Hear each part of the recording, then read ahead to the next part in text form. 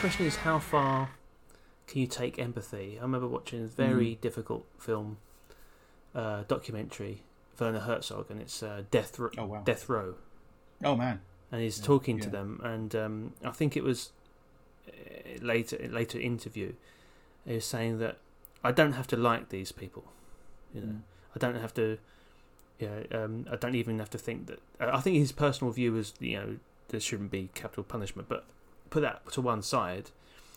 But I wanted to get as close as I could for them as human beings, to understand them, empathising with them. You can empathise with someone who you completely disagree with and think is, horrendous.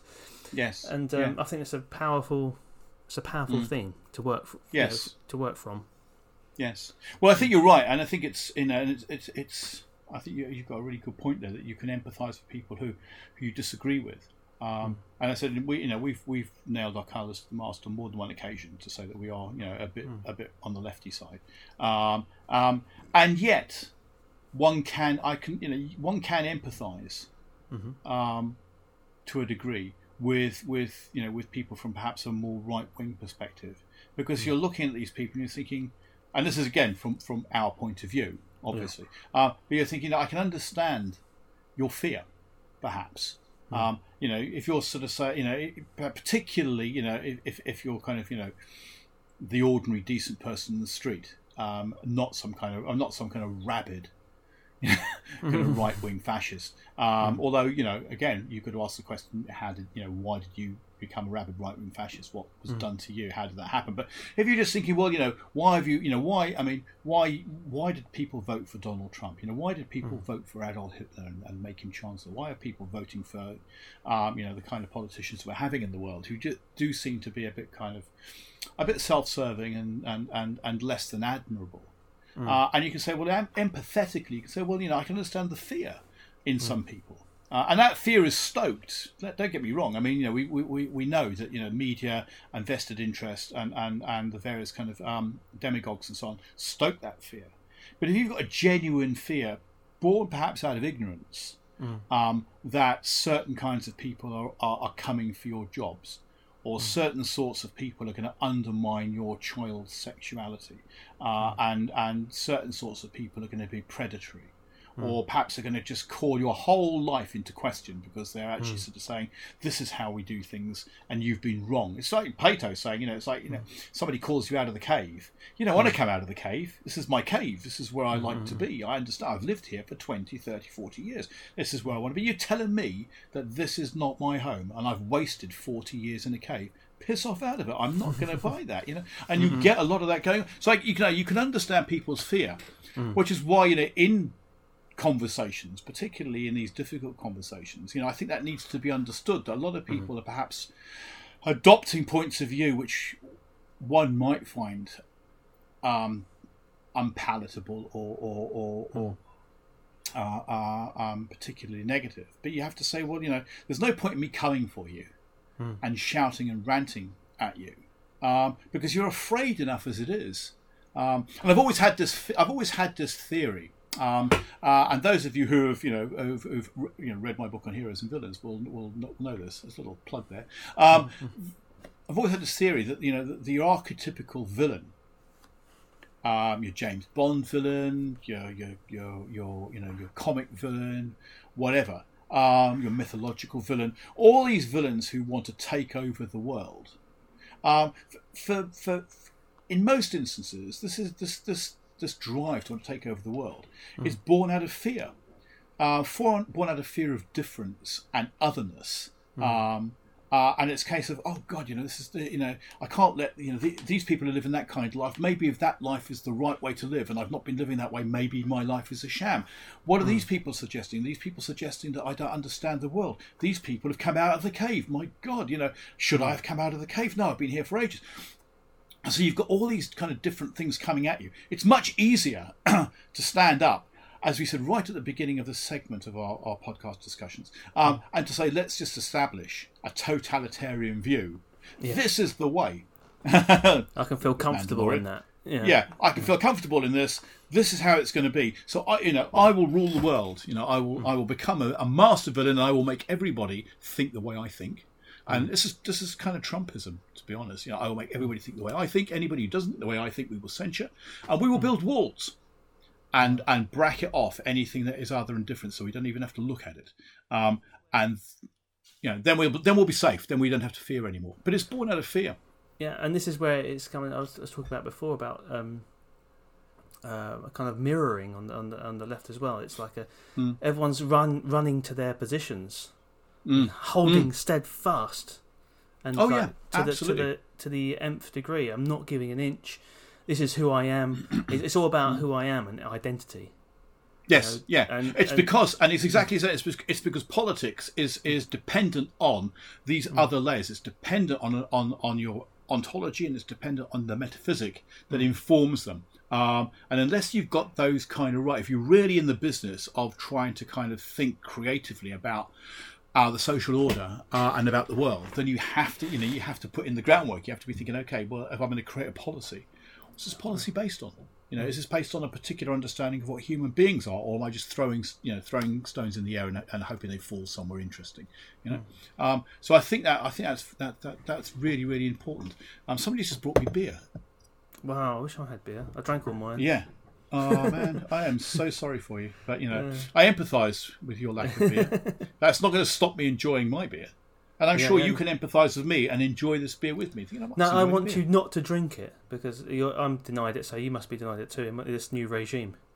Oh right! Oh really? Really? Yeah, I didn't sign anything. So anyway, so this is interesting, and just let's try moving things along here. So we've got a metaphysic in place, kind of what do we believe about the nature of existence, the nature of the universe, and a lot of that is to do with kind of faith-seeking understanding. We establish a faith. We establish our kind of faith beliefs in what the universe is like. Then we start to build an ontology. What kind of ontology? What being is the world? What kind of world is it? How do we fit into it? What kind of beings are we? All those kinds of questions. Now, I think that what tends to happen next is you tend to then move on to the kind of epistemological questions, the knowledge questions. So, okay, how do we know stuff? How do we communicate stuff? How do we create? How do we create our stories about the world? And that's when it starts to get messy. Yeah, I agree. I kind of just returning to all the kind of places I've been mining before. I'm for looking at language, looking at culture, and the way you think about something is a reflection of where you're coming from. And of course, these days we have this amazing technology where everyone can speak to each other instantly, and we have some barriers with language, but those are coming down. So we've got these kind of different layers of knowledge, haven't we? Kind of I don't want to say universal, but a kind of a point where everyone can join in the conversation about what knowledge is. I hesitate to say it, but some of the more widely used languages. Lots of people speak English. English isn't owned by the English, It's everything. Isn't it? No, good gracious. It's not. Have you not heard of Brexit? It's exactly what we all didn't vote for. And obviously, the most spoken languages I don't think are English, but I think it's a close thing. And you have Chinese, and you have you have Spanish and Arabic and things like that. So, but my point is that we're getting to the point where there are these kind of pools of languages, and language reflects culture. I think, and the ways of perceiving things, ways of understanding things. Yeah, and language is kind of the palette, isn't it? Yeah. I'd be very much as a Wittgensteinian, very much from that point of view of we must bring language along, and language has a key to so many things. Like I've said many times, lots of people will learn a different language, will realise there's the way you can perceive something differently, because the language is slightly different, or meaning is slightly different. So there's things to be discovered about that. which I think is amazing. Absolutely, yes, yeah, and it is, and as you say, language is the palette that we use to paint our world. And if there are certain colours you don't have in your palette, there are certain things that's difficult to paint. And I was, I like to paint models. It's one of the ways I relax and, kind of. How do they stay still for you to do that? These models? Yeah, I know you have to pay them a lot of money, but for the most part, I can normally find somebody who's prepared to compromise their values to be painted. So I like painting model figures, model planes. I do a bit, as you know, a bit of 3D printing. So I like to kind of print stuff out. And you're sometimes sitting there thinking, I wanted to paint this in a colour that reflects its real life kind of equivalent in the world, but I don't have the right paint to do that.